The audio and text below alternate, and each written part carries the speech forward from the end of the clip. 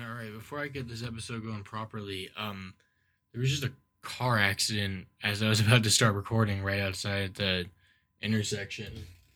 Um, it looks like a fucking sedan got hit by a truck on the front right quarter panel near the like right in front of the front right tire. Uh, Two women got out of the sedan. A guy got out of the truck. Um, the car is still in the middle of the road. I don't. I heard it as I was about to start recording. Got up. I was like, "What the fuck?" Um, I might put a clip in on the YouTube video or on Twitter if you want to see. But I'll try to get that right now. Well, if you're wondering what happened, the cops are here now, and I think stuff's getting handled. But an ambulance is coming for someone. I don't.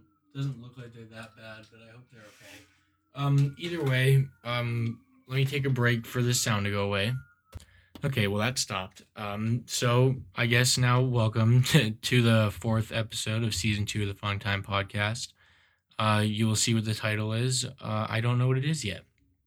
Um, but yeah, comment down below if you like the new format. All right, I edited something out, but yeah, last week, episode 3 started the variety format. Changed it up a little bit to include 2 different topics. Did the Pokemon game Willy's Wonderland. So just let me know if that kind of thing is something that you guys would want to continue to see, like a variety sort of thing. And as always, suggest a topic that you'd like to hear about in the comment section. It could be pretty much anything. I mean, I'm willing to cover whatever, um, really. So, yeah. I guess before I get into the main topic of today's episode, I guess I'll talk about what I've been up to. So, more sirens. We're going to pause for that. Okay, sirens run away. Hold on. Had to burp too, so that's lovely. But back to what I was trying to discuss before I was so fucking rudely interrupted by people needing medical attention. I've been practicing guitar. Not that I'm very good yet. I've basically just started trying to transition between chords, and because I haven't been practicing a lot, because I haven't had time recently, I'm not very good at it. But it's a process. I talked to my cousin about it, who's pretty fucking good at guitar, and he gave me some pointers that I pretty much had an idea about, but he just confirmed it. I was just like, is the best way for me to do this just to slowly sit there and go boom, boom, boom? And then he was like, yeah, it's pretty much your only option. And I was like, that's fucking awesome. So there's that. I took some pictures with my girlfriend for my photography class. I had to do an implied narrative fucking photo shoot, and because that's not typically how I shoot, like usually when I go out it's just like to take pictures of environmental stuff and maybe like people in the street, but it's never very much like I go out trying to do a certain thing. It's really just I'm taking pictures of stuff that I think looks cool. So it was a new thing for me. So with her being like a theater person and all that, she helped me out, which is cool. We got some good pictures, some good stuff with the lighting from her pool and everything. So that was nice. It was really cool to do that with her. Um, I got my first COVID shot today, so that was nice. The process was actually incredibly quick. The waiting period after getting the shot, the 15-minute wait period, was longer than the entirety of the process of getting it. So that was pretty sweet. If you can do that, I would suggest go doing it. It's very important for you to do that. I don't want to hear any fucking garbage about it, because you're not qualified to say anything about it. Um, yeah. So I got that. That was cool. My arm's a little sore, but I don't feel anything other than that. And luckily for me, I was able to schedule my second shot at the time of my first one, so that's nice. And that was at, if you're in Vegas, that's at the Student Union at UNLV. So if you're in the area, definitely go check that out. But yeah, if you are able to get that taken care of, I would highly recommend just getting that shit out of the way. Then it's something taken off your list of things to worry about. That was a great voice crack. We're gonna fucking ignore that. Moving on. I guess the last thing I guess is an update for what I've been doing is I started watching Hunters with my girlfriend. I guess I can real quick look up a synopsis for that. It's a fucking show on Amazon Prime. It's basically about fucking Jewish people that survived concentration camps and people that want to help them and stuff taking out Nazis that are left over in the United States. So pretty cool, pretty sweet. Fuck Nazis. I don't feel like I should feel uncomfortable saying that because it's pretty fucking obvious. But yeah, it's a pretty good show. It's just they show you how bad Nazis are, and then you get to see them die. So no real complaints there from me. It's pretty good, despite ratings. I know sometimes I can be a stickler with paying attention to that, but I don't agree with it necessarily because I think it only got.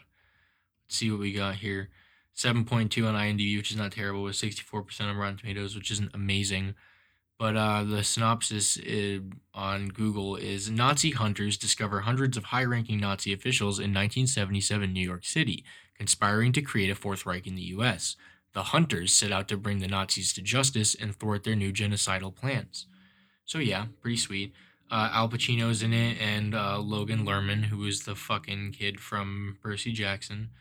So, if you want to check that out, feel free. It's on Amazon Prime if you have that. And I believe there is like a joint Hulu Amazon Prime deal for college students where you get both for $5 a month. Or, yeah, Amazon Prime and Hulu, I think so.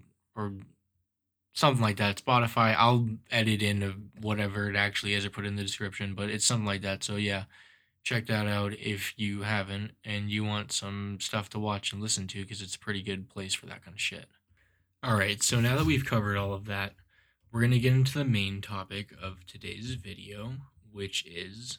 All right, I'm back with drink in hand, so we're going to be moving on to the main topic, which is an interesting connection between the Lifetime film Cyber Seduction, and the TV show The L Word.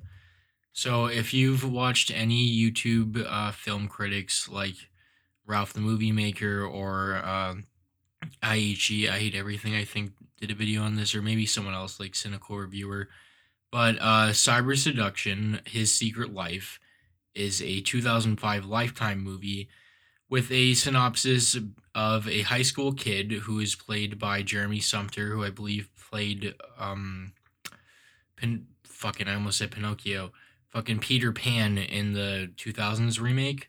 But it says a high school kid, Sumter, develops an addiction to internet porn so intense that it begins to destroy his life and tear his family apart. Now, if you've seen any of these reviews, you are well aware that what comes across as an addiction, one, doesn't seem that bad because it's pretty softcore stuff, but two, it's just fucking terrible because it's basically a movie by a bunch of 50-something-year-old women in a boardroom trying to tell people how young men handle pornography and masturbation and stuff, and the movie basically villainizes that behavior in every way. And it's, I mean, overall, the handling of the whole subject is poor. I mean, it has a 3.3 on IMDb. It's just fucking, it's so stupid. If you want to watch a full, proper review on it, I would recommend Ralph the Movie Makers or any of the other ones like that. But the interesting thing about that, and I will get to that, is now there's another show that some of you may be aware of called The L Word. Now, the synopsis is, sorry, I had to fix something. So the synopsis is The L Word is an American-Canadian co-production television drama that aired on Showtime from January 18th, 2004 to March 18th, 2009. The series follows an ensemble cast of friends who live in West Hollywood, California. It featured American television's first ensemble cast depicting lesbian, bisexual, and transgender people. So we're talking a pretty forward-thinking TV show in terms of having that kind of representation, because like I just said, it came out in 2004. So this is a big deal. I'm sure that this show existing did a lot for people that needed, and rightfully so, needed to see representation of their own in television, because it wasn't fair that it was just fucking straight white people running around, and it is more than just white people in this show. But that's besides the point. That's a separate case or separate point here. the big thing, I guess, or what I'm trying to draw a connection to, is that this show ran from 2004 to 2009, like I said, and Cyber Seduction came out in 2005. So that was during the runtime of The L Word. So the mother of the Justin Peterson, Jeremy Sumter's character, the kid who is stricken with this god awful addiction to just ejaculating. His mother, the character Diane Peterson, is played by Kelly Lynch. Now Kelly Lynch was born in 1959 in Minneapolis, Minnesota, and started her acting career at a small job at the Guthrie Theater. She did a bunch of other stuff, interesting, but the real thing that I want to get to is that Kelly Lynch was in the L Word at the same time of the filming of Cyber Seduction. So what that means is, while simultaneously portraying a character who is vehemently against masturbation and pornography and stuff like that, while playing that character, she was simultaneously on the L Word playing I believe, a lesbian character, a transsexual character that ends up cross-dressing in order to be with a straight African American woman. And I can leave a link in the description below for a scene where they're doing like a reverse drag queen uh, performance. I think it's called a drag king. Honestly, I don't know if that's correct, but it is what it is. Um, but so yeah, I haven't been more shocked by something in quite a while. I think this is a perfect example, like my girlfriend said, of actors just needing money, because this woman was doing completely polar opposite roles at the exact same time. On the one hand, you have this mother that's afraid of masturbation and her teenage son exploring his body and its maturing properties. And then on the other hand, you have her portraying a lesbian character who's cross dressing to be with an African American woman. But yeah, that's all I really have to say about the weirdness that is that. I guess I'll get into the second topic that I've chose to go over for today, which is Godzilla versus Kong. Now, I haven't seen it yet. I do plan on doing a podcast about it because I have quite a bit to talk about in terms of my history with both Godzilla and King Kong, and I'll also probably have a lot to say about the movie. Um, I mean, what I'm expecting from it is just an enjoyable bunch of monsters fighting and shit. I know that oftentimes, especially with the last two Godzilla movies, like the setup around a lot of it is kind of bullshit and boring, and it is painful at sometimes. But it's also like I really like Godzilla and King Kong, so I'll suffer through it essentially in order to see the two fucking big animals fighting. Big monkey do punch, you know what I mean? But I'm definitely looking forward to checking it out. It released the 25th of March, so a week ago or so. I guess I can read the synopsis, which is: Kong and his protectors undertake a perilous journey to find his true home. Along for the ride is Gia. Gia? I don't know how to pronounce that. I haven't heard it pronounced yet. It's Jia, but Gia, an orphaned girl who has a unique and powerful bond with the mighty beast. Oh, fucking lovely. However, they soon find themselves in the path of an enraged Godzilla as he cuts a swath of destruction across the globe. The initial confrontation between the two titans, instigated by unseen forces, is only the beginning of the mystery that lies deep within the core of the planet. So, that core of the planet thing, I'm interested what that's about, because I was expecting the problem here to be like Mecha Godzilla pretending to be Godzilla and causing issues, but I guess that would be a bit of a jump. Because they've only done a few of these movies so far. But I'm interested with what the core of the planet thing is. Obviously, we got fucking Millie Bobby Brown and back and shit. Uh, so there's that. Um, got okay ratings, a 7 out of 10 on IMDb, 79% on Rotten Tomatoes, 62% on Metacritic. What's more interesting, I guess, is how much money the movie has been making so far. I'm going to include the links for these articles in the description and stuff, but I have a deadline one. Godzilla vs. Kong fires up 16.3 million in first 2 days. So I guess that's across 2,400 sites. Um, and like that's a lot for right now. Um, it's during a pandemic and they're making money like this, so that's pretty good. Um, had a record opening day during the pandemic with 9.6 million at the domestic box office. So it looks like it's hitting heavy in terms of being just a film that people want to see. Um, yeah, I have another Hollywood Reporter article saying the exact same thing, with analysts reporting that the movie's going to make between 30 and 40 million dollars in the first 5 days, which is obviously a lot of money uh, to be making right now. Apparently, it opened with a $123 million foreign box office opening, which is also the best opening for a Hollywood film in the pandemic era, which is crazy. That ended up being this movie. It also could have very well something to do with the timing. Like more people can go see stuff now, more theaters are open, so it's very possible that that has something to do with it. Not really anything to do with Godzilla and Kong, but at the same time, if it didn't have anything to do with it, the movie wouldn't be making the money. So I guess there's two sides to that entire deal there. I guess what I'm looking forward to most though is what this is setting up for the series, since we have now King Kong and Godzilla fighting in a movie, and the movie is doing fairly well at the box office and incredibly well in terms of doing well during the pandemic. So that's going to show Warner Brothers, the studio, that people do want this. People have been waiting for a Godzilla versus King Kong movie because I believe the last one was in the 50s or 60s, and that was also the first Godzilla film that was in color.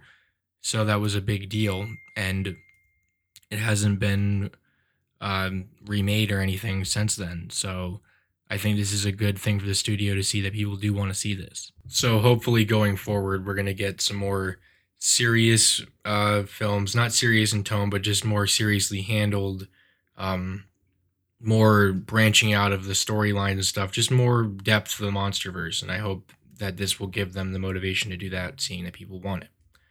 But I think I'm going to end it here since I don't really have much to talk about now. I'm just going to keep rambling. So I want to thank you if you made it this far for listening.